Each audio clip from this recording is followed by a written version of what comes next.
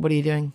I'm sucking a polo. But most people would put that in their mouth and suck on it and not like continue. No. To pull Here's what I was mouth. thinking. I was thinking that I'd put it down now because I didn't want people to hear the polo rattling around Where are you in my going to mouth. put it down? I wish I'd thought it through. I wish I hadn't started the polo in the first place. Why don't you put it down on here? This is garbage. Okay, there we go. Okay. It's very tempting having it sat there though, like the ring. Well, I'll move it away from you. The one ring. Okay. Okay. Hello? Welcome to Beetlejuice Hello? with Jeff Lloyd. What? Because everything's better with the Beatles. Yeah, it's just something a bit more, because it does sound a bit dead when you hear it just as an intro. How about this then? Ladies and gentlemen, the Beatles. This is Beetlejuice with Jeff Lloyd. Yeah, we'll have it, we'll have it. Don't get me wrong, it was worth it for that. Before we get started, I just want to let people know why this episode is so long.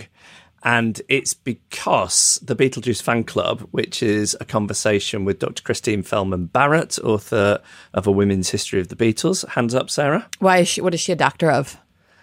I think some kind of social science at the Griffith University. Where is that? Brisbane, Australia. Oh, cool. Yeah. I've heard there are a lot of Nazi flags on display in that city. Really? You told me that. Did I?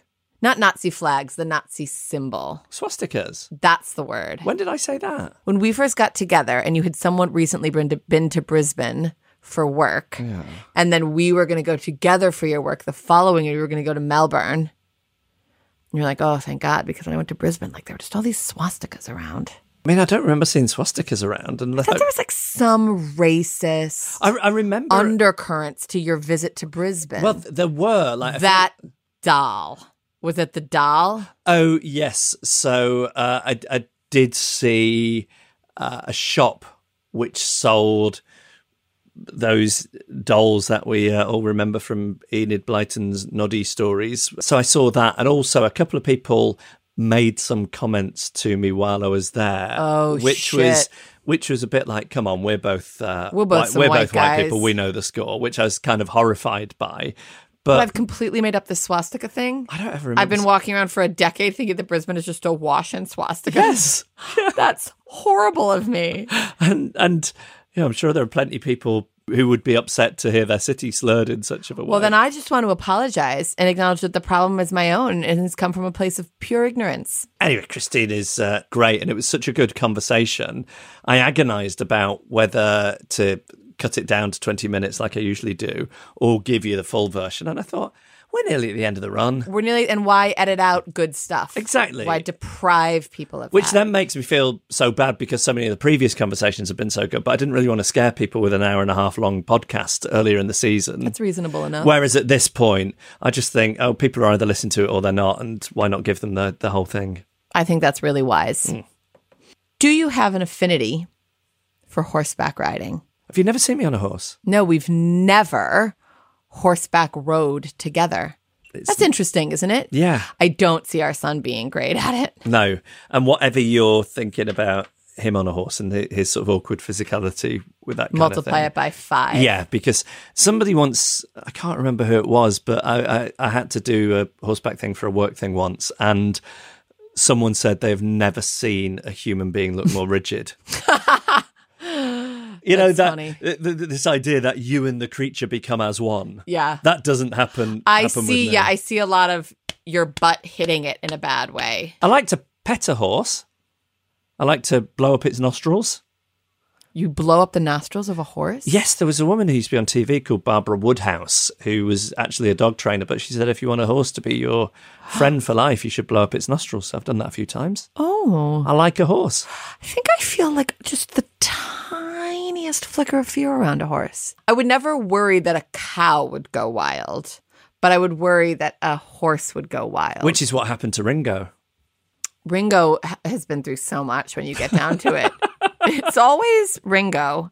It's always happening to Ringo. During the Penny Lane Strawberry Fields video shoot, they'd hired this Swedish director who was a TV director, but they really had this idea in their head that Swedish cinema and experimental stuff was where it was at. So they hired this guy, I think largely because he was Swedish and they'd met him in a nightclub, and he put them on horses in this video. They were all pretty nervous with it, but Ringo's kept bolting off. Ringy, ringy. I know. I wouldn't want Gene to horseback ride because of what happened to Christopher Walken. You mean Christopher Reeve? That's the one. As it was coming out of my mouth, I was like, this feels wrong. Christopher Reeve. Yeah.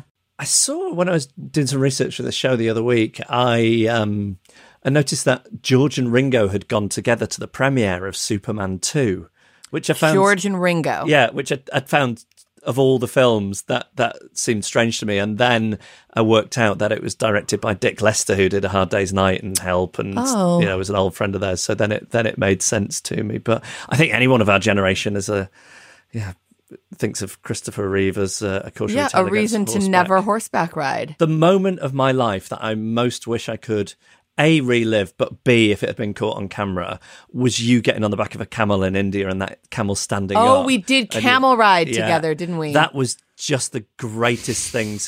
As we've have said no before, memory of it Sarah is a happening. highly reactive person. So reactive. If they put you on reality TV, you would become a sensation overnight.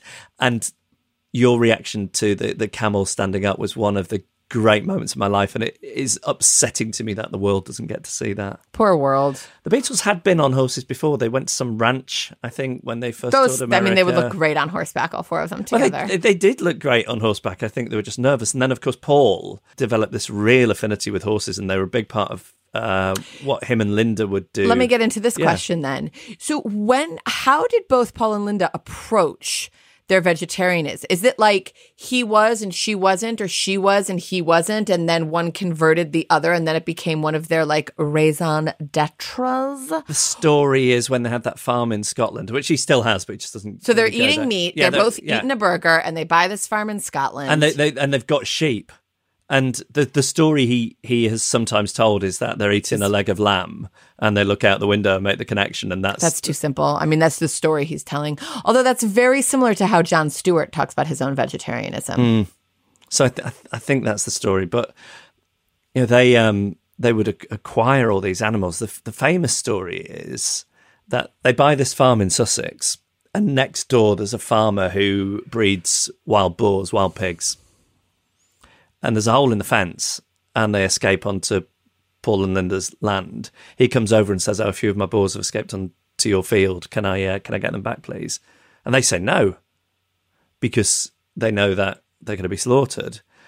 So these things then live on their land and beyond. And now you've got an increase in the wild boar population in that part of England. Wow. Because of them allowing these wild boar to go free. Oh, when my family came on our trip to the United Kingdom in the summer of 1989, we stayed at the Wild Boar Hotel. Ah.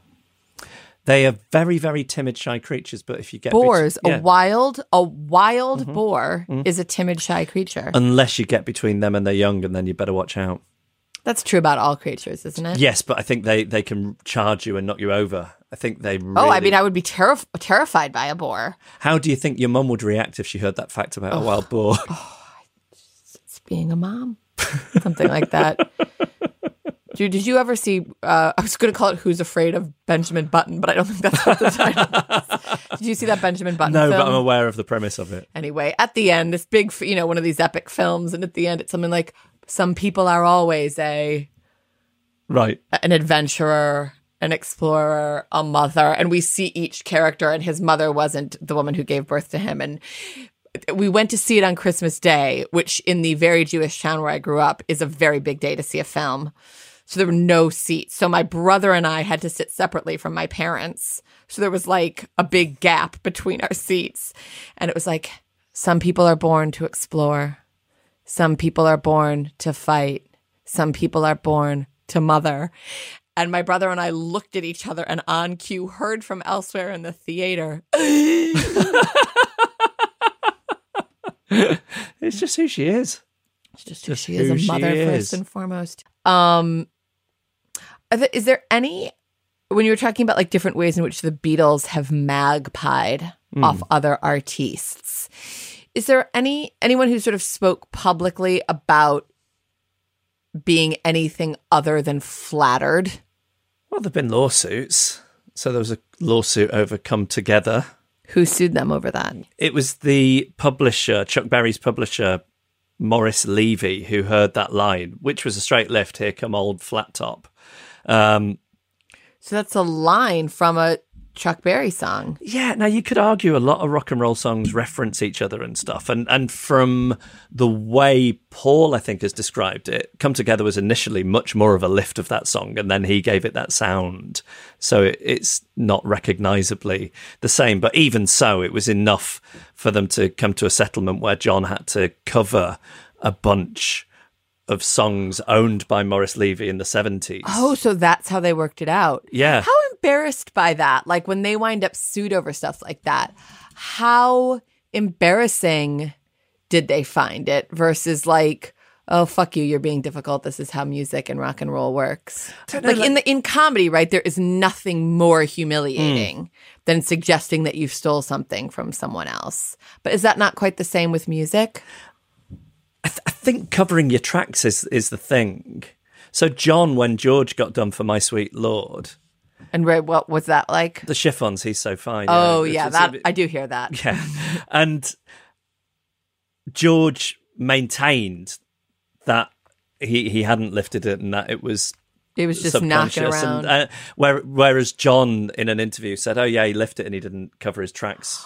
That was he hadn't talked to George about it, but that was his appraisal of the situation, which suggests that is part of the songwriting process. I don't know if you saw, there was a video that went viral a little while ago of Paul Simon. It's really good, describing how he wrote Bridge Over Troubled Water on a chat show.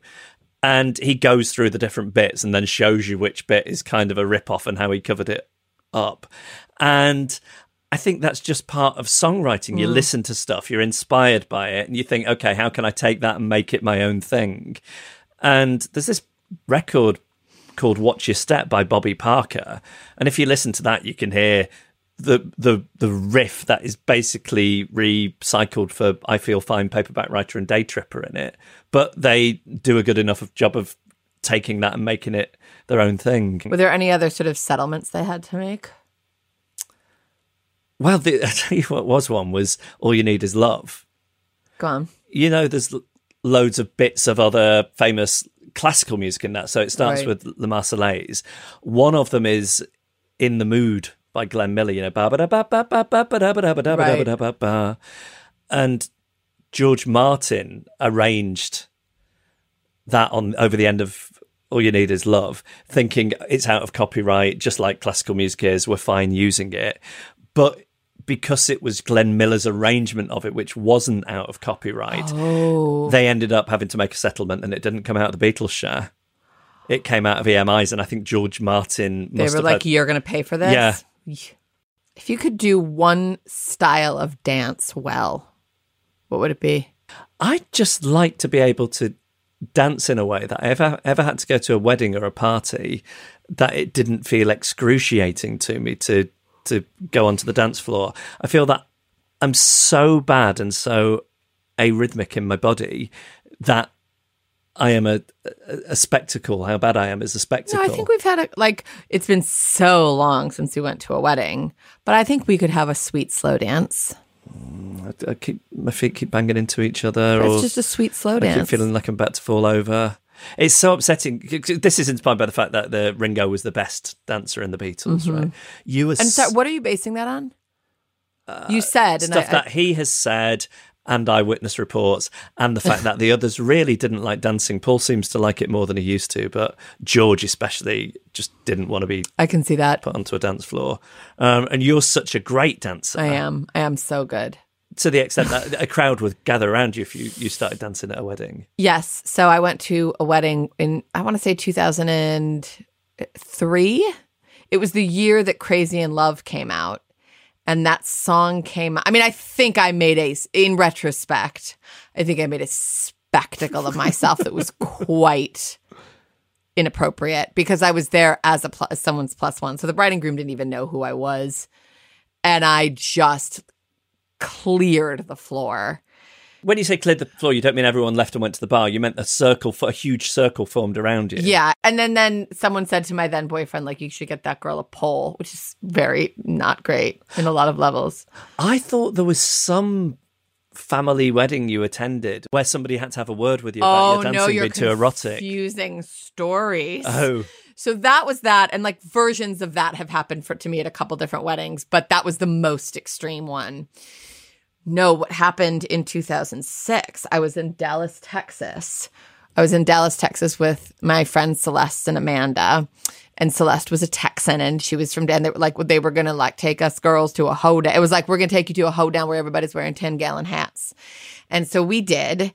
And the music, was playing, and I was sort of dancing. And there was some point where a woman, and what I would say about my dancing, what I believe it offers is a contrast between facial expression and commitment of movement. Right.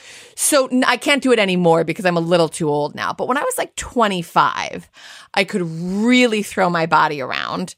But then my facial expressions were serving a sort of comedy to which made the eroticism of my movements fun. There was a tongue-in-cheek quality to what I was doing, or so I tell myself. So I was doing this kind of thing.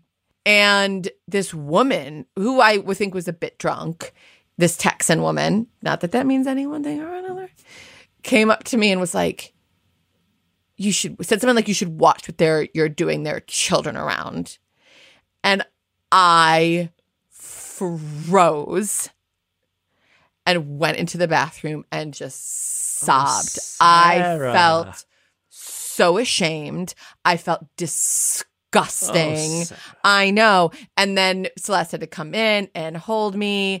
And I mean, I was humiliated. It was like your big fear as a kid that you're like doing something a little free and someone tells you you're disgusting. I mean, it was funny later, but it was so awful. I was once at a theme park in Sweden with my friends and their son, who was probably 4 or 5 at the time.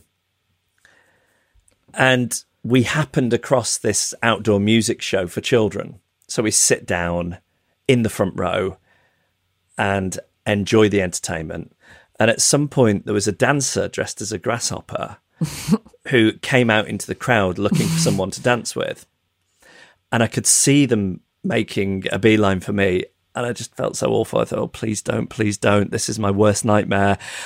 I'm so uncomfortable in my own body. I move so awkwardly. Please don't do it. And then this other part of my brain is thinking, you're sat next to a 4 or 5-year-old. Do you want that 4 or 5-year-old to grow up thinking that just having fun and moving your body is a bad thing and that you should be inhibited? And I tried to be my better self. I let this grasshopper grab me by the hand and start dancing with me in front of all these people. And actually, it went okay, and I loosened up. And I started to feel good. And I thought, this doesn't matter. I'm sort of enjoying myself. I feel a little bit free. And this kid is beaming at me and thinks it's the funniest thing he's ever seen. At which point I fell over in such a dramatic way. It was like a cartoon slip on a banana skin. What did you slip on? I don't even know, but I know that I must have been dancing in such an insane way that my heel felt like it was above my head at one point. And then I landed bang on my arse, and I couldn't. It didn't hurt. Yeah. It was, when you fall on your ass in a way that you it's difficult to get up, and then for the rest of the day you're clutching onto it. So then I had to stand up in front of all these people who were laughing and laughing and laughing because it was funny. Oh, honey. Yeah. So if you ever do get the impulse to be free, don't do it. Off the back of the conversation about which Beatles have seen ghosts or UFOs. Do you think you could stay friends with someone who'd seen a ghost? I think I am friends with people who've seen ghosts. Who among your friends have seen ghosts? Maybe my mum has said stuff about when she's worked in the hospital and people have died. I don't know. No, I feel like I've heard her say things about like you can feel life leaving, but that's not seeing a ghost. You've said to me that often in the moment of something inexplicable happening. That's later explained, like a bang in our house. The first place your brain goes to is, oh, ghosts must be real then. Well, actually, what I think really happens is, truly what happens is if something weird occurs, because a little bit of schizophrenia runs in my family. I don't remember you telling me that before we had a decision to have a child. Well, but I just... any day now, I'm ready for those voices to come. I am constantly concerned about like losing my mind. So that's really what I think first. I'm having a mental breakdown. Remember when we were in that Italian hotel room? I decided I was having a breakdown. Oh, we were in Tuscany a few years ago. We were in this hotel room. Who's telling it? You or me? You tell it. And basically, it was a nice hotel, and there was a turn down service. So we woke up one morning, and it was pitch black because of what they'd done to the windows. And then you open it, these drapes, and it's like 8 a.m, Tuscan sunshine in July. It was incredible. The next morning, I open my eyes, and there's a red glow permeating the room. What had happened was whoever did the turn down service didn't do the bolted shutters. So the sun was coming through these sort of thick red drapes. And my first thought was, apocalypse, I'm having a breakdown. The sky has turned to blood. I was like, I'm hallucinating that the sky has turned to blood. It's not that the sky has turned to blood. It's that I've hallucinated it. Tomorrow is the day that they put me in the asylum. You feel that close to a mental breakdown at any given time? Yeah, that you're just like, sometimes I'll just be reading and I'll think, what if I just forget? What if my brain just goes crazy right now and I can't ever read ever again? Who's doing the harmony on Photograph? That is such a nice song. Very moving song. I didn't even know the anecdote about, I mean, I'm not surprised, but that he sang it at the tribute concert for George. Yeah, it was really moving. And I was moved by that song even before I knew that detail. It's funny, Ringo, sometimes I can think it's charming but slightly odd that they let him sing on Beatles records, because his voice is one thing and then the other's voices is something completely Yes, but it's like different. That thing, you can hold a tune, but he kind of sounds like a man in a pub. But not on that song. No, and it's a really lovely song, and he performed at the concert for George. And there's something, every now and again, Ringo will sing something, and it's quite moving. I saw a video of him singing, I Call Your Name, and You're Not There. Only a YouTube video at some tribute to John from, I think, the 80s. And that's really moving as well. So moving. You didn't answer my question. It was George on harmonies and backing vocals. So Ringo's voice is really bolstered by George on that track, and George plays guitar on it as well. They did some good stuff together, the two of them. That was very, very good. To stan means to obsess. Yes. That's the exact right. I realize I've never fully understood what that means. It's based on the Eminem song. Oh, I know, Stan. Yeah. You know who I would love to meet? Who? Eminem. Really? I find him a very difficult character to work out. Let me be really clear. I'm not saying, get me in a room with Eminem. I think he'd really like me. I had a friend who said once, and it did tickle me. She was like, I feel Clooney would really like me.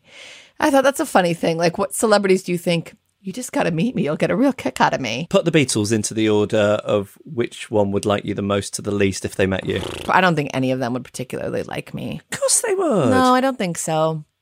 I think John would be the one who would like you the most. What? Because, like you, he values truth over no, but all it's else. about how and you... it was irritating it's irritating to you if you feel that people aren't being authentic or because truthful. you can't be normal. Like, you can't really be normal around famous people. I struggle to be normal around famous people. The famous person that we know, if you're interested and if you would leave it in, who I find it the easiest to be myself around is Ed Miliband by a mile. I almost feel like he's my son and I'm going to give him some stern talking to. So I feel very comfortable around him, and I don't know how much of that is him or me or what, but he's really easy to be around in that way. I think Paul would like me the best. Because Paul might have seen you on live at the Apollo or Mock the Week. I've not been on Mock the Week, thank you. Oh, what's the other one? Would I lie to you? Anyway, the point is Paul that watches loads of British comedy on TV. He might have seen you on one of those shows. He loves it. But the point is that I feel like what I would need to do to ingratiate myself to Paul is quite straightforward. I feel George... What do you need to do? Just be warm and tell him like say a nice thing. And I just think I could be relaxed around Paul, whereas I'd be really afraid of George and really afraid of John, and I would just sort of clam up. And Ringo, I don't know. So it depends which Ringo you get. Which Ringos are there that you get in that situation? Well, I just think, I don't know. I've met him so briefly. I mean, literally said hello to him and as we passed, and that's it. But I think the Ringo who put out the video telling people their autograph requests were going to be tossed is possibly one that you might meet as a member of the public these days. I don't know. But if you were a group of people who went out for dinner with Ringo, maybe you'd get on great with him. Maybe. The only one I feel any confidence about is Paul, and it's minimal. When Paul apologized for Magical Mystery Tour, when you're talking about like that was the first thing that they did that sort of was panned, yes, widely panned.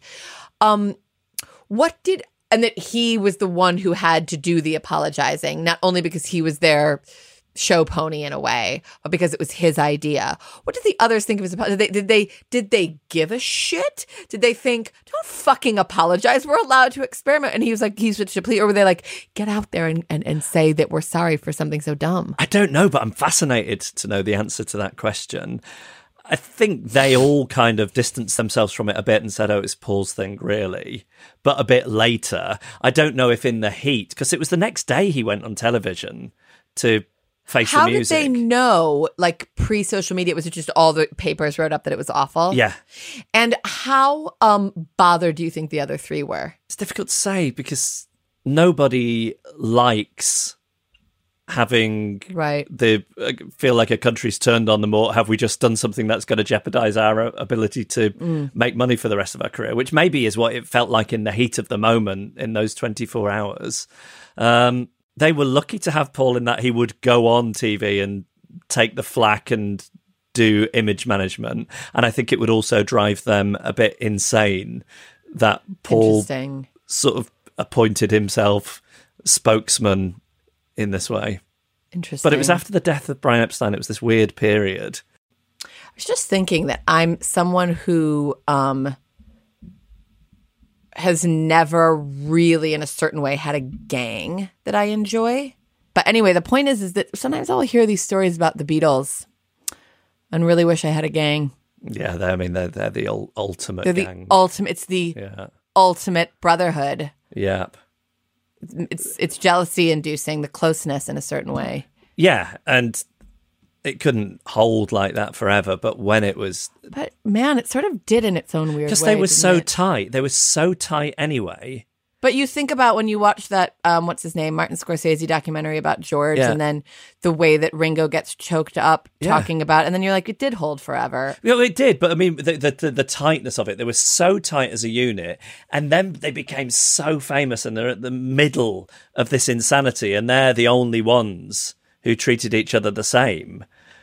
The intensity of that is quite incredible, and the pressure to be like the others in that gang, it's amazing. Well, I wish I had a gang like that.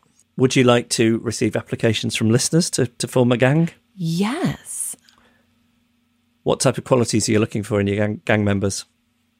Open to criticism. Very funny. Very smart. But I want them to wear their smartness and their funniness lightly. Sweet-natured. And down to party. But they have to be accepting of my partying limits, which is that I don't like to stay out late and I don't like to get very drunk. I get anxious. I get anxious when people get too... out of control. I don't like anything out of control. So I want someone who wants to go home when I want to go home. It doesn't make me feel shitty because I don't want to party. Yeah, they're not going to pressure you to have more a couple than 2.5 drinks. I don't want anyone who's very obsessed with their own food intake. I'm thinking about things that alienate me from other people. Yeah. How would you like people to apply? Would you like a curriculum vitae? A short essay on why they should be your gang member? Write me 300 words on why you think that you'd be good at my gang. Do they need to include a photo? Oh. This is, as we've discussed, the Barons are very look-focused. Which people might not guess, having seen your husband. This is going from some of what I gleaned from your interview with Dr. Christine.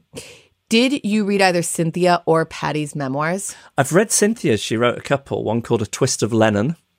Oh, I didn't see that coming as a title. And I think one just called John or something John. Wow, she wrote 2? Yeah, like decades apart.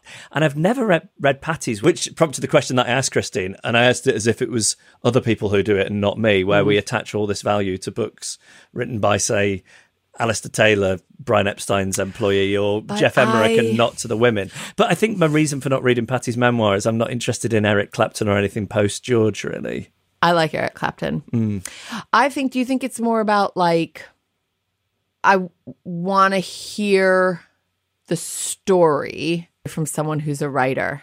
But that's not true of... Like that Craig Brown book, 1, 2, 3, 4. Like, that guy writes so well. Do you know a lot of people hate that book? They're Beatles fans. Why? 2 reasons, I think. The first one is they think the chapter on Yoko is a real hatchet job.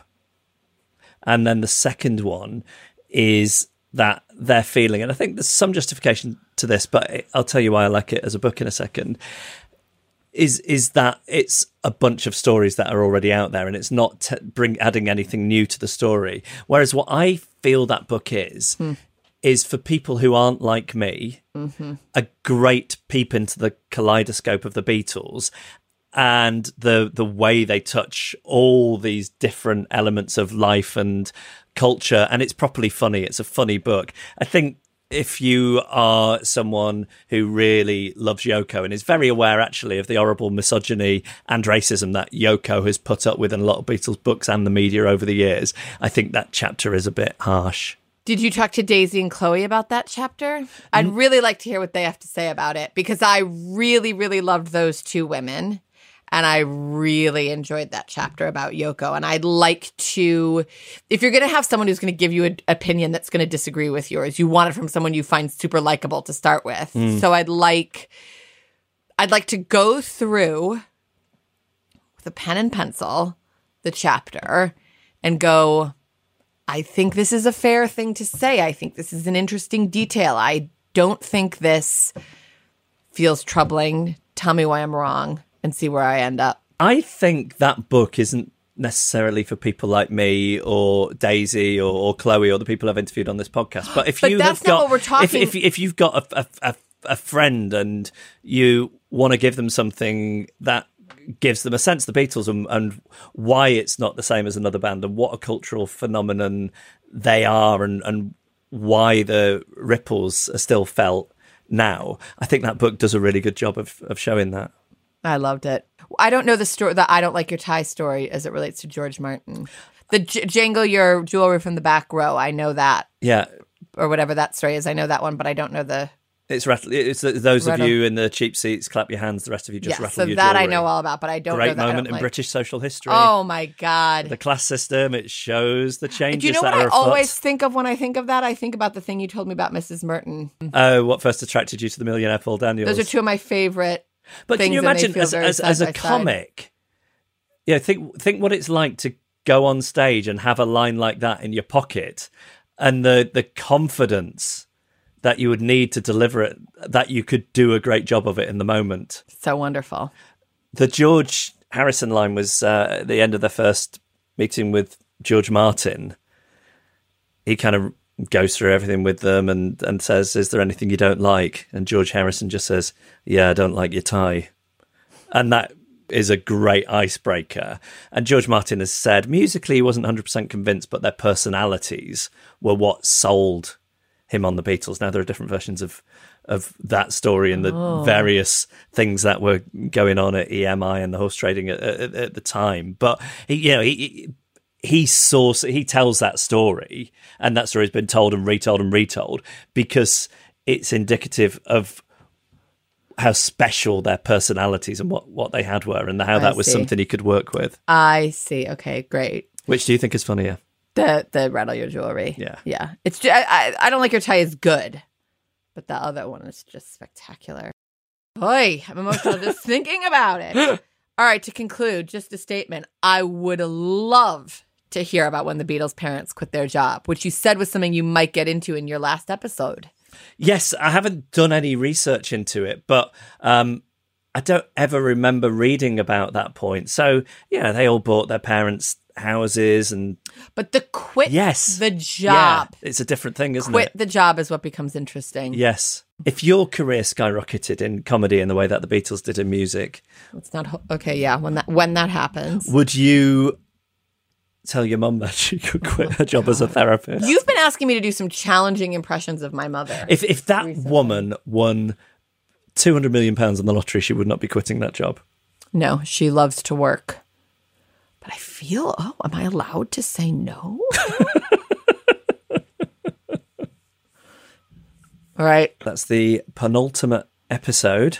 Mm-hmm. The last one of these next week. Mm-hmm. Thank you as ever. Pleasure. And now follows a long and I think extremely interesting conversation with Dr. Christine Feldman Barrett, author of A Women's History of the Beatles. Beetlejuice with Jeff Lloyd.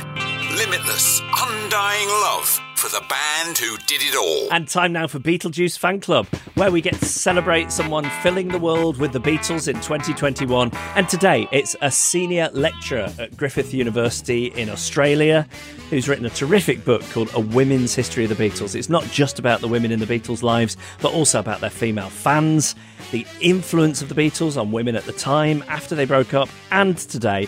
It is full of great stories, and it is a completely different take on the Beatles story. Dr. Christine Feldman Barrett, hello. Hello. Hello. So there's lots and lots to talk to you about. The book is fantastic. Before we get into it, I want to find out about you. You're in academia. What was your route there? If you pardon the expression, was it a long and winding road? Indeed. It was very much a long and winding road.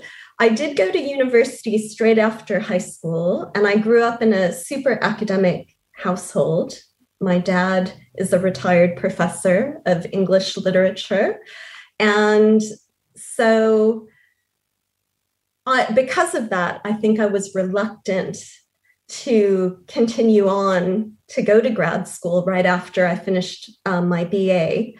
And I wanted to play music. I wanted to play in bands. I happened to go to university about an hour north of Seattle, starting in the autumn of 1989.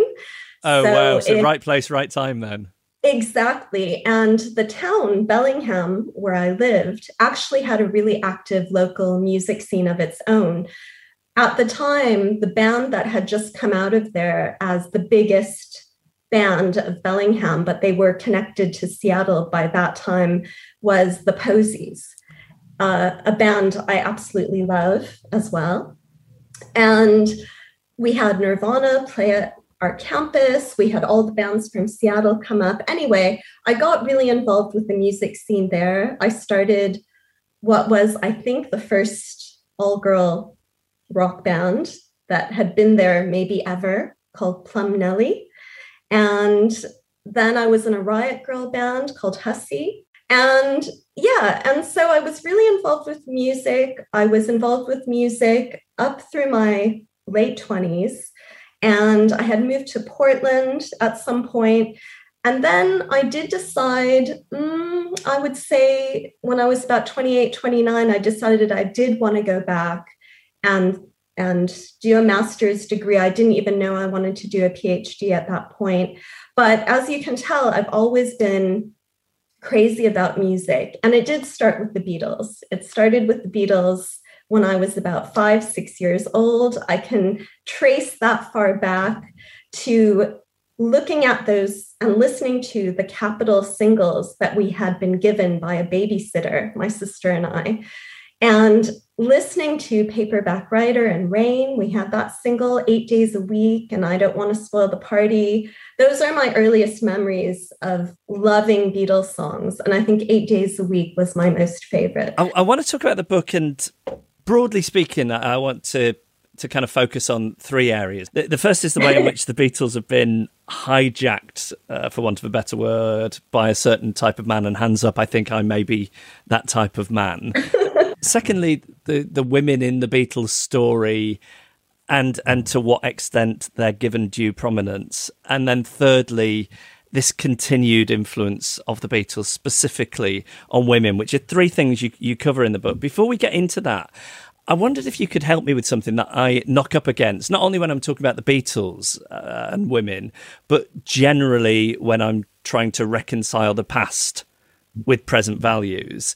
And just in terms of the Beatles, they were brought up in an era and an environment in which chauvinism was the norm, and they had a lot of those attitudes built in throughout their childhood.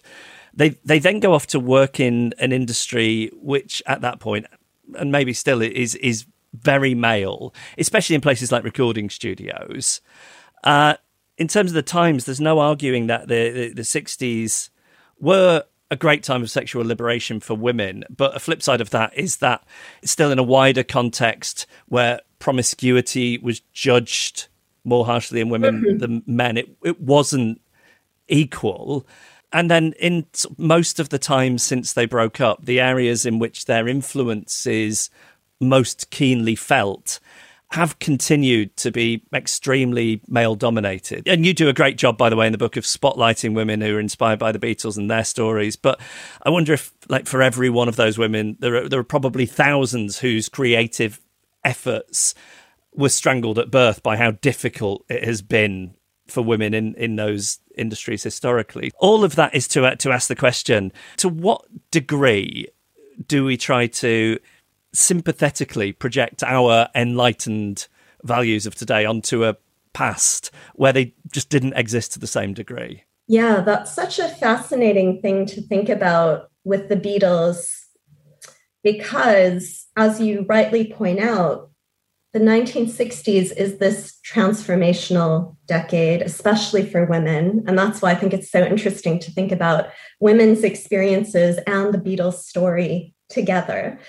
The idea of maybe the chauvinistic things that members of the Beatles have said during that time. And I think the Hunter Davies authorized biography is really interesting in that way, because he actually says something to the effect that he perceives the marriages that Ringo and John have with Maureen and Cynthia as being quite traditional. You know, and I think Ringo is so lovely in being self-reflective about that. I think in the anthology, he talks about how the Beatles were really trying to get away from what he calls those flat cap Northern attitudes that they grew up with. And I think it's so complex because we are products of our time.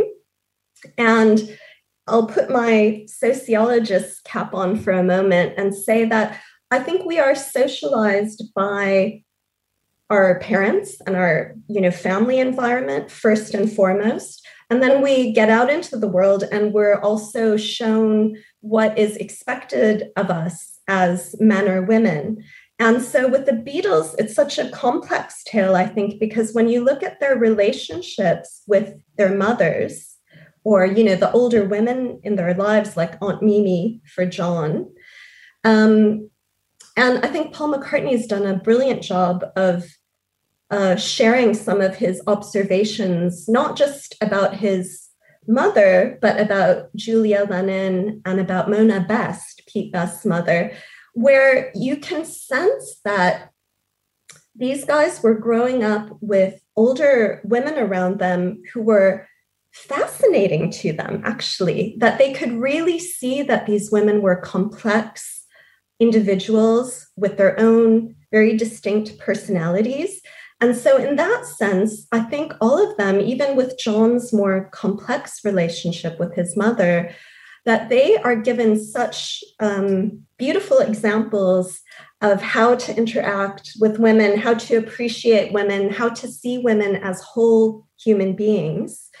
That is at their core, all of them. I think that's at their core as people, as men. But they go out into the world, into these very more sort of, like you said, the recording studio, the music industry, which at the time are very, if not macho, right, very male dominated, and these male spaces where, maybe they could only really talk about women or sing about women in their lyrics in the way they really felt about them, but they had to kind of put up this front in that world and go with the norms of the times, because I think that's just human nature. I mean, everyone wants to be so evolved and so ahead of the curve and, you know, so progressive. But I think there's that sense that it's easy to conform to the norms. So the norms of what it means to be in a relationship with a woman at that time, how you perceive women, you know, at that time, women are fighting against having this two-dimensional aspect to their lives, you know, that they're only the wife and the mother, you know, they want the world to see them as those things, sure, but so much more.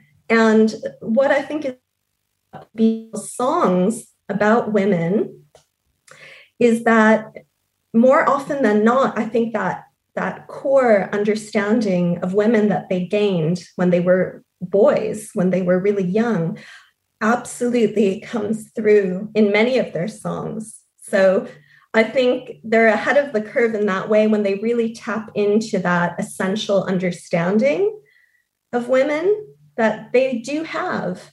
And so that's why I think I'm not ready to say that sexist or chauvinistic comments that were made are true to them as people. I think that's sort of the oppression of the time, if you will, bearing down on them. It's evident in so much of their story, the want or the need or the compulsion to push forward. And we think of it in terms of the creative endeavours, but also I think that was true of them as people, their sort of personal, emotional, or you could say spiritual growth. And I think that's reflected. I think perhaps what Ahead of the Curve in 1965 looks like compared to today doesn't look very far ahead at all, you know, because it's so behind today. But it's interesting to try to contextualize them in that way. That was really useful.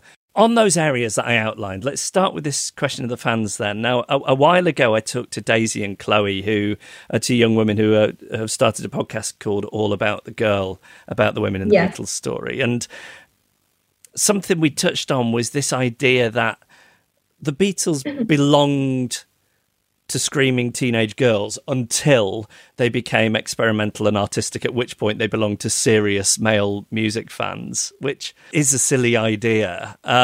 What I don't want to be, though, is reductive about the experiences of those young women.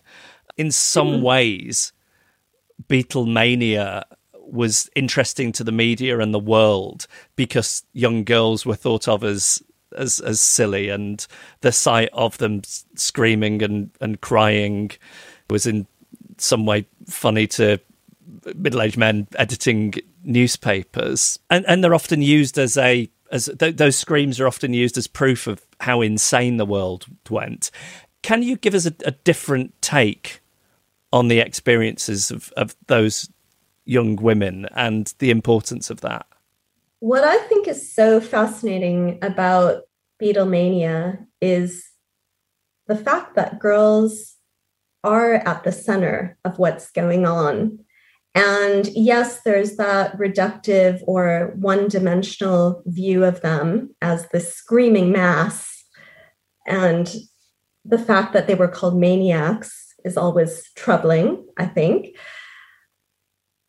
However, when you look at the history of youth culture and youth subcultures, Beatlemania is the one space where girls are front and center in terms of what's happening. Because even in youth subcultures like the mods, where a lot of girls are involved, again, it's the boys' stories and the boys' image and their fashion that gets put front and center. And this is true if we think about sort of rock and roll, Yes. Teddy Boys, rockers with the leather jackets. What about if we go further back to teen idols like Frank Sinatra? Yeah, I mean, you have the Bobby Soxers and you do have those earlier phenomenon. But when I think about youth subcultures where girls are at the heart of what's happening, you have to go all the way back to the 1920s with the flappers. When we think of the 20s and what young people were doing, we think of the girls. And so there aren't that many examples in history where we could say, yeah, girls knew what was going on. They were pointing out this amazing thing that's happening. And I think about that appearance on the Ed Sullivan Show, the very first shot of the Beatles with all the arrows pointing at them. Here they are, here they are. And I feel all those female fans were the arrows saying, you know, look, come on, you have to pay attention to these guys. And we wouldn't have, you know, the visionary artistic Beatles of the later years had Beatlemania not happened, had those girls not been so emphatic about their adoration. But I want to say, too, that the stories that came out with some of the women I interviewed who are of that generation, I mean, I think a key theme had to be this idea of freedom and independence and agency. There was one woman whose story about really wanting a pair of the Beatle boots. She wanted a pair of Beatle boots, even if they were these sort of plastic versions, right? And to her, that was the first thing she had ever bought with her own money. And it symbolized the freedom and joy and independence that the Beatles modeled for her, their music, their style, who they were as people, the way they presented themselves. She wanted in on that. And it wasn't just about the screaming, it was about having some sort of connection, and even in physical form, you know, having something that symbolized that for her. And I thought that was incredible. There's also that idea of being connected with a community of like-minded people. So these girls would be going to Shea Stadium, or they'd be going to these concerts wherever they lived, and would hang out all day with other fans. And there was that sense of just being part of the most exciting thing that was happening in the world at that moment. And literally your voice mattered. It was in the form of screams, but if you see some of the footage now that's available through YouTube, I think there's one really great one where I think even a young Meryl Streep is part of the crowd. And these girls are being interviewed right before, I think, the 1966 Shea Stadium concert. And they're being asked, why do they like the Beatles so much? And they are giving really smart, fun answers. And I appreciate those sorts of media being out there right now, because it does give more diversity to that voice. And that's what I wanted to do in the book, really, was to show these meaningful experiences that have to do with creating your own individual identity. I mean, through this cultural phenomenon, but shaping your identity as a young person, as a young woman, and feeling that sense of belonging and connection. And yeah, Beatlemania was something that absolutely did that at the time. So those are the stories I think are really wonderful. That's so interesting. And it's so interesting as well what you just said there about the footage that you can find now. It really shows you how much the story of anything at any given time, and you'll know this as a historian, is so much in the hands of what a gatekeeper, an editor, a TV producer, what they want to show. So they've got their idea of what Beatlemania looks like. Yes, they might have footage of these vox pops with smart, funny young women, but what they want is screaming, because that's what it looks like to them, and that's what people ended up seeing on TV at the time. Absolutely. Don't they call that agenda setting? Isn't that the technical term for it? And I'm not even sure that people, you know, there's often that often has a whiff of the conspiracy theory to it, but I'm not even sure that the people who are setting the agenda at the time really know what they're doing. So this exclusion then, this thing that we talked about, where the Beatles have become the property to some extent of chin-stroking male music fans like myself with shelves full of books. How did that happen? Why do I, when I knock around online, why do I see so many people who fit exactly the same demographic as me? Yeah, it's really interesting, isn't it? The thing is, there are so many women who are in that space too. And I guess that was part of why I wanted to write this book, because throughout my life as a Beatles fan, I've encountered just as many women who have that very sharp, focused intellectual interest in the Beatles as there are men. But I think what happened really is it has a lot to do with the evolution of rock journalism, because the biographies, starting with the authorized biography in 1968, they're all being written by journalists. They're not academics. I mean, we have the academic books coming out way later. And because there are articles being published in, for instance, Time magazine that are praising Sgt. Pepper to the heavens as this visionary piece of art,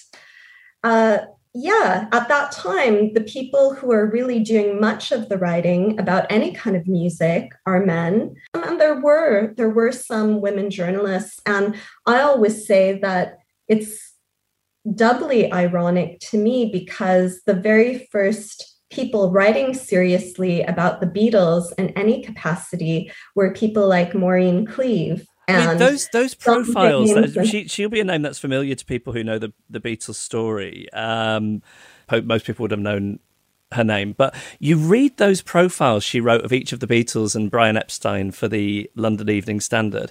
It is fantastic writing that doesn't feel dated. And just listen to you talk about the evolution of rock journalism. It feels like that happened after that, as the music press became this chin-strokey thing focused on the art of rock. But it could have gone, there's no reason it couldn't have gone the other way, because, as you say, at that time, women were writing really great, journalistically well-written profiles of the Beatles. Yes, and I'm amazed, too, with some of the British teen magazines and music magazines. Some of the writing is really pretty good. When I was looking through at the British Library, looking through all these old magazines like Fabulous, and some of that is actually pretty good quality, especially in my opinion, compared to some of the American teen magazines, which, weren't as in-depth, let's say, in terms of reporting. But I just think that's fascinating that you do have those women who are the ones, not just the fans, not just the women at the Cavern when the Beatles are still a local band, but you have someone from the Evening Standard. You have these women who are writing for all these magazines that are keen to promote this band. And like I said, it's only later when the later Beatles albums are coming out that there's this sense that the men obviously were always there too. Boys, teenage boys, and young men were fans of the Beatles as well, obviously. But that sort of what you're talking about, that co-option or that swooping in to sort of claim the Beatles territory or Beatles intellectual territory, it is really happening around that time, 1967, 1968, and then just continues on.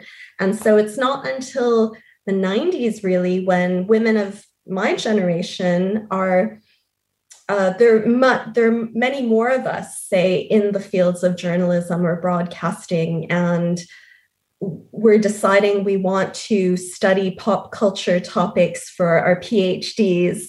That's not really happening until, I would say, the early 90s. So it is it's not necessarily specific to the Beatles. It's the wider trends in rock journalism and who the sort of serious analysis of music belonged to.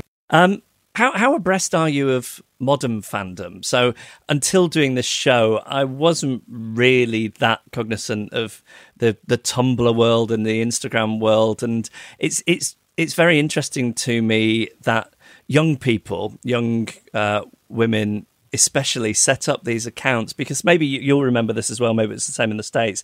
I remember as a teenager, certain girls of my age really getting into James Dean, and you've got this guy who's frozen in time, and I guess also because of things like the movie Grease and that generation of teenagers from the 50s and 60s having their lives mythologized in films and other bits of culture. It has a knock-on effect on teenagers, and you do get this resurgence of interest in some of these stars of the era like Elvis or James Dean. So at first I wondered if the Beatles online fandom is another version of that, but looking at it more closely, it seems to be more alive and more contemporary, and it's something about the way the fans have taken the Beatles, these young fans have taken the Beatles, where they don't belong in an era anymore. Yeah, I think it has a lot to do just with social media and the availability of these images, this imagery that is much more than someone from Generation X like myself would have had. I mean, yes, we did have the posters of James Dean, and there was just less that you could grab onto. There was less information overall. And I do think the social media space and the internet does blur time more than previous media. I think in a way, for Gen Xers, there was always this fascination with the Beatles and the 60s, and the 60s per se as this era where we wish we would have been there. And there was this fixation on this party that we had missed just by a little bit. And the Gen Z crowd, it's very different. And I do hear what you're saying. There's this sense of it being so contemporary and so alive, rather than it being a little bit of this retro fixation. I mean, I studied mods for my PhD, and it was partially because I always grew up thinking the 60s were so groovy and amazing, and then I realized there were all these people who were keeping that alive and really living that lifestyle where everything was 60s, everything. And that is a different kind of experience. That is a different youth culture experience than what you're talking about. So it is fascinating to see how the Beatles are being thought of. And in many ways, it is much more how are they really present now? How do we interface with them now and not think of them as defining an era or thinking of them always in connection with the 60s? Something that Daisy and Chloe told me about, which I hadn't been aware of, and it was slightly troubling to say the least, was the glorification of, for example, John's marriage to Cynthia, which we know, isn't uncomplicated, over his choice of Yoko, who, whatever else, he chose her because he felt she was an intellectual equal. And I wondered if you had any thoughts on, part of that online fandom amongst young women is glamorizing an ideal of beauty that Cynthia and Patty fit into over at the expense of perhaps Yoko and Linda, to the extent that you see the kind of nasty comments about the latter two that would have been prevalent in the press and in the culture at the time. Yeah, what I think is fascinating is the millennials and the Gen Z young women have been really good, though, I think, at celebrating Linda and Yoko in a way that is, it's just much more out there than it would have been in the 80s and 90s. I mean, I remember when I was a teenager or in my early 20s, people would still, and people still do, but I'm just thinking the punk girls always liked Yoko, let's face it. The sort of post-punk alternative girls never had anything bad to say about Yoko.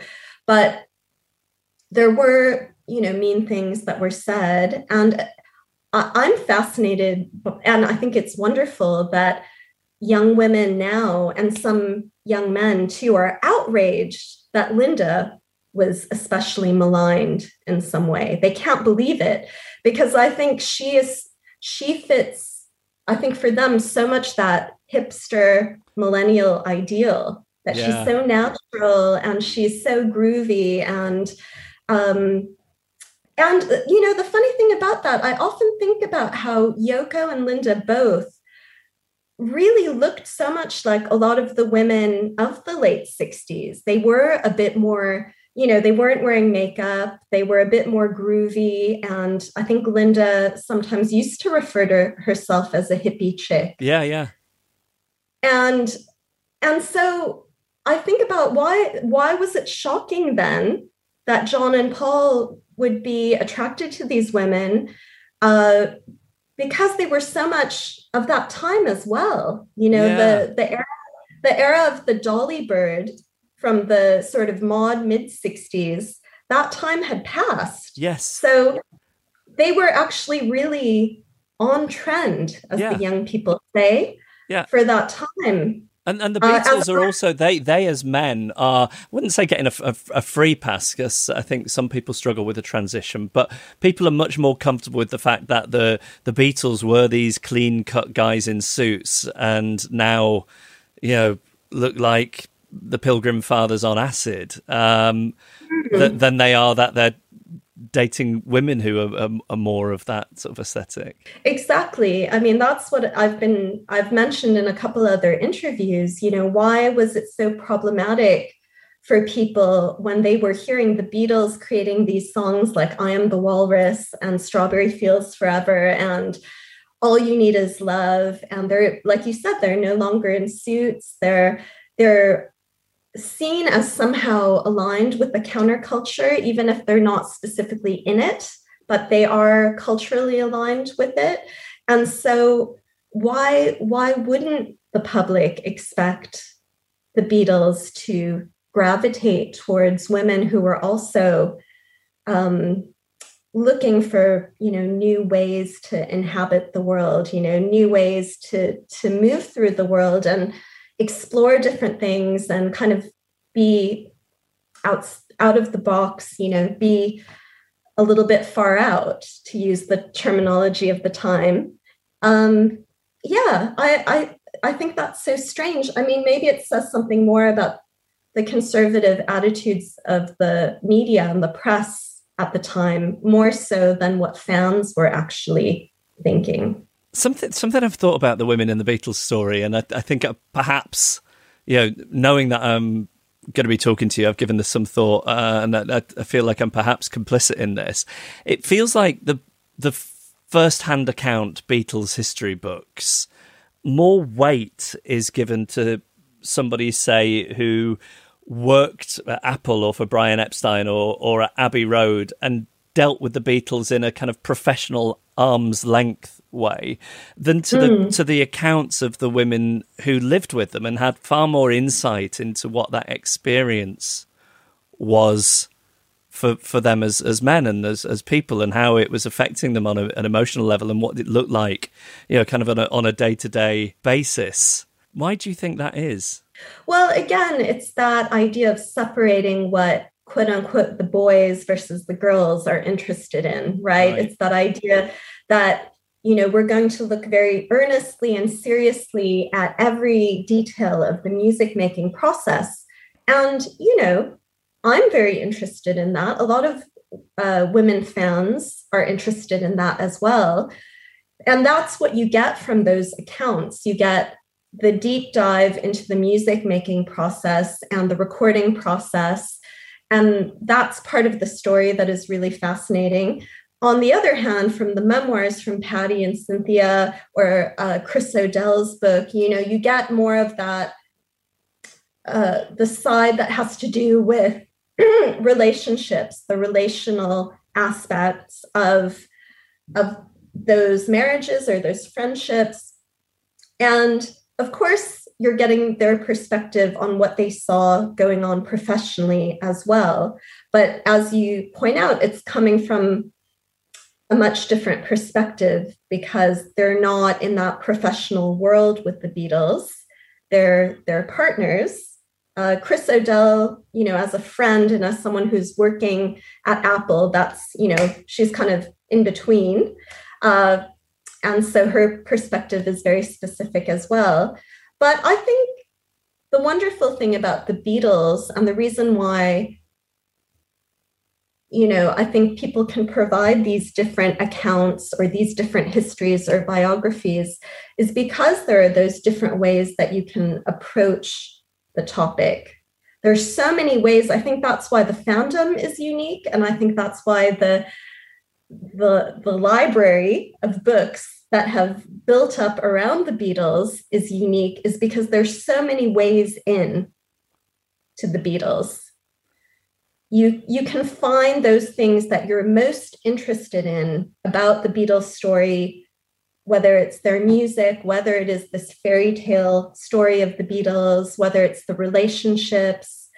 For me, as a woman who's always been in love with their music and has grown up with their story, and it's just always been so much a part of my life, I wanted to know more about women's experiences with the Beatles and relationships with the Beatles, whether it was a parasocial relationship or, an intimate personal relationship. And that's why I wrote the book, but other people have other reasons for contributing to this ever-growing Beatles library. You're right. And I think the ways in thing is so important. I keep saying, wherever you drill, you'll strike gold. It doesn't matter. You can drill anywhere and you'll find something. How much do you think would be unlocked by understanding Jane Asher's story from her perspective more than we do? Because I think about her a lot. She's such an interesting character based on what we do know. There doesn't seem to be anything of the doormat to her in a way that people can sometimes perceive Cynthia as being this wife out in the suburbs whilst her husband's getting up to God knows what. I mean, not to say that Paul didn't get up to God knows what, but Jane doesn't seem oblivious to it. She also, I mean, if his lyrics are to be believed, and he can be quite oblique, but she seems to have the emotional upper hand in a lot of ways. This is a relationship that ends with a broken engagement, but then she is also there at the Let It Be premiere, well after Paul has married Linda. Her brother continues to work for Apple. I think she's so important, and her family are so important to the story, but it does feel like a sort of a big, we've got lots of missing information because of her, in a way that I think is ultimately quite classy, refusal to speak about it. I have so much respect for Jane Asher, and I think since I was a little girl, I was, especially for whatever reason, fascinated with her. And I think it was because my sister and I not only shared in this Beatles obsession, but 1960s obsession. And so we saw Alfie, and she's in that movie, and her style, the fashion. I love that period of fashion, and I love that there's a mystery there. I love the enigmatic aspect of that story, that we just aren't privy to that information. And like you said, I think I agree. It's very classy. It was a choice I'm sure she made a long time ago. And certainly it would be fascinating for all of us Beatles fans. And I think an aspect of that story that I always think is so groovy is that it was one of those situations where Paul fell in love with Jane, but also fell in love with what she offered, how she opened up this different kind of world. Yes. And her family. Yes. He kind of fell in love with the whole Asher clan, the whole family. Yes. And was living in the house. And her mother is a music professor. And, that is it's so switched on. It's so interesting. And then what that brings to the Beatles as well. I mean, he takes. Exactly. I think he has done a very good job, and it's obviously been important to him to reclaim that side of his story. That he opened the Beatles' minds to all that. But I think a lot of his introduction to it was through the world that she and her family introduced him to. Absolutely. So I'm appreciative of what we do know and what Paul has been willing to share. And I did find a few really interesting news stories from around the time of the breakup. There was an Australian interview that I quote just a tiny bit out of that in the book. And, you know, she was interviewing with people at that time, at the time of the breakup, and would say little bits and pieces about it. But I absolutely respect her code of silence. Yeah. It's, you know, that it is what it is. And there are other people who are very willing to come forward and share their stories of connection with the Beatles story. And I'm grateful for the people who have done that as well. But yeah, I don't think we'll be hearing more. You're saying we've got enough to join the dots, if not quite colour in the entire picture.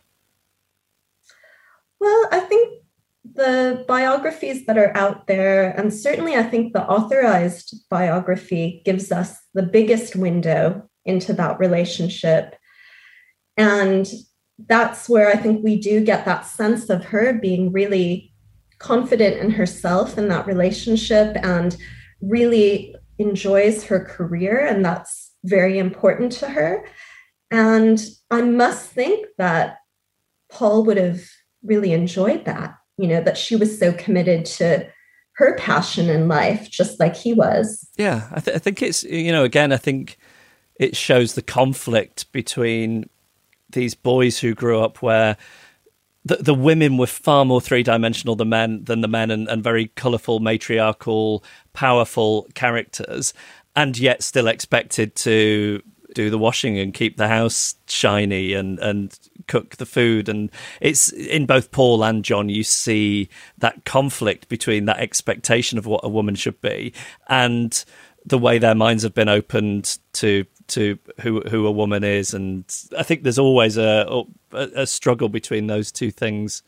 Let's just rattle through a few things. Yoko. So, I mean, I blow hot and cold on her as a person. I think she's incredibly important to the story and hugely important to John, and he perceived her as this intellectual equal.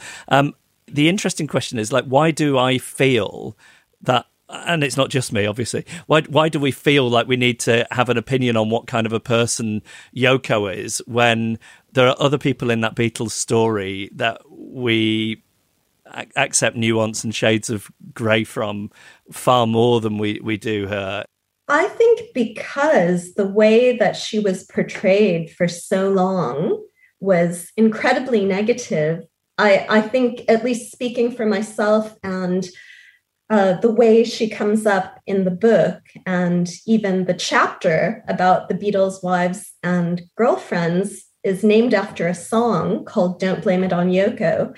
And I so strongly felt that that needed to be the title of that chapter, even though obviously it's about all the women in the story who were partners during the 60s and beyond. But there was so much negativity directed at Yoko that I hadn't really seen one particular bit of writing. I mean, actually, in terms of academic writing, there is a lot of writing about Yoko, but about her art as well, about, you know, her role in the Beatles story. So there's actually a lot of attention paid to her, and usually, you know, very positive. But in terms of Beatles biographies or cultural histories of any kind, I didn't think there was something out there that really focused on trying to subvert that massive negativity. So certainly the perception people have of Yoko anyway, I think there's been a softening to a certain degree compared to what it was in 1968, 69, and even through the 70s. And of course, because of John's murder, at that time, I think there was definitely a softening towards Yoko. But as I said, I felt like I needed to take a stand about her, and focus on why I think she's such a fascinating individual and a fascinating part of the story. And that I wanted to, not whitewash things, but I wanted to just focus on the positive in Yoko within the Beatles story, because I still think there is too much negativity directed towards her, even now. Let's just finally and briefly about that final area, which is the influence of the Beatles on women beyond their time, and we've touched on it a bit with the Gen Z and millennial fans. But in the book, you meet women who have gone into that Beatles world: tour guides, authors, musicians, researchers like yourself, and those spheres have, as we talked about, been traditionally very, very male dominated. And it occurred to me that even recently, I think 10 or 15 years ago, people would just say, oh yes, but there's a certain type of obsessiveness that belongs to the male brain. I think, this kind of COD psychology or neuroscience about male brains and what males are drawn to versus what women are drawn to was used to cover a multitude of sins for a long time. Hopefully that's changed a bit. What obstacles do you think still exist? Well, it's definitely easier now. There's been so much support from the time I started this project, when I would tell people I'm writing a women's history of the Beatles, and men and women, whether they were Beatles fans or just academics I know, or people in neither of those worlds, their ears would prick up and they'd say, oh, yeah, I'd like to read that book. That seems to be one that needs to be written. In that sense, there was a lot of support from the get-go.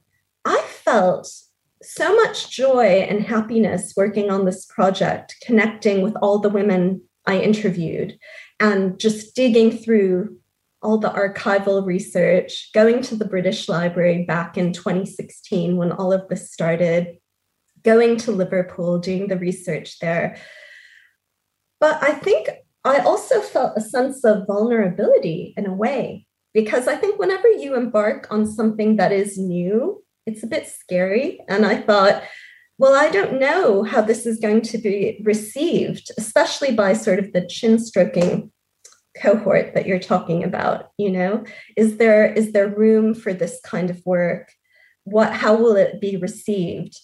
And I definitely want to emphasize that this book is about just foregrounding and sharing those experiences that haven't really been documented for the most part. So there's only one chapter that focuses on the stories people know a bit better in terms of Yoko and Linda and all the wives and girlfriends.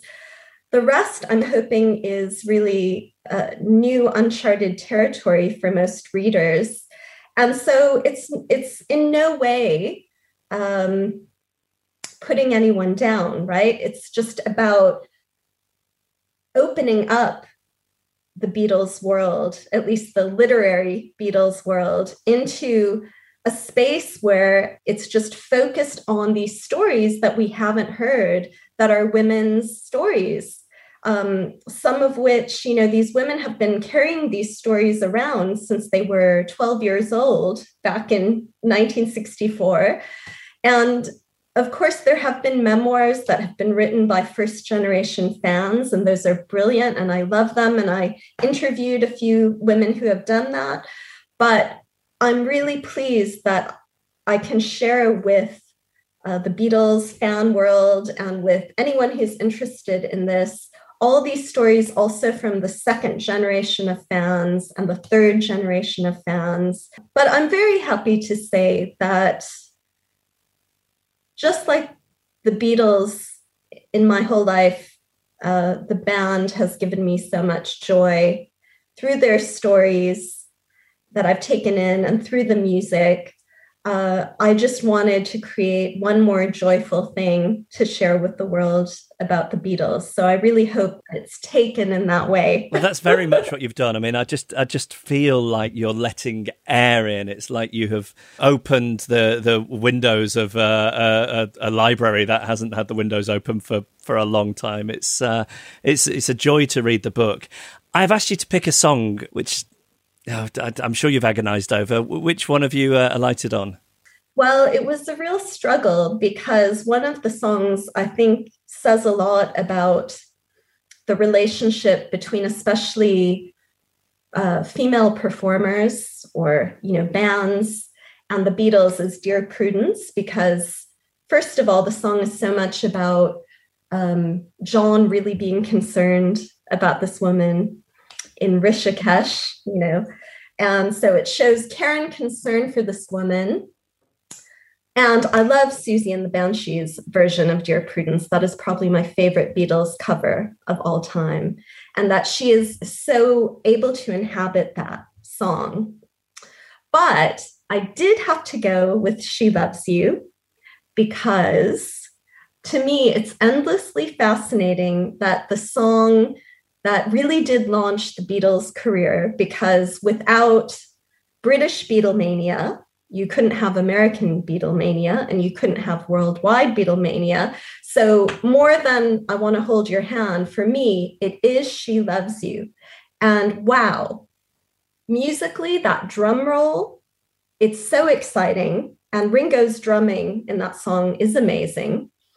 There's so much excitement and energy and joy in that song. It's such an invitation. But it is the song that launched the Beatles' career and eventually led to this rock music revolution. And what is it about? It's about a guy telling his friend that he should not take his girlfriend's love for granted. And I think that is really cool. And it says so much about the Beatles. It says so much about why they've mattered. And it says so much about why they matter to women. Before we play that, I'm going to give some quick-fire Beatles questions. Which Beatles site that you haven't yet visited would you most like to make a pilgrimage to? I think Rishikesh. Give me a woman in the Beatles story who most deserves her own biopic. Astrid Kirchherr. What's funnier, John's rattle your jewellery joke or George's I don't like your tie line to George Martin? Oh, the rattling of the jewellery, for sure. What track or tracks would you bump off the White Album if you were George Martin trying to make it a single album? Oh, no. Maybe Wild Honey Pie? Oh, yeah, that needs to go for me. Which Beatle do you think had the waxiest ears? Oh, no. I'll have to go with George, maybe. Okay. Put the Beatles in order from least likely to most likely to remember your birthday. Okay. I'd have to say John dead last, Ringo second to last, George, and then Paul. I think Paul would probably remember everyone's birthday. What would you like next from the Beatles?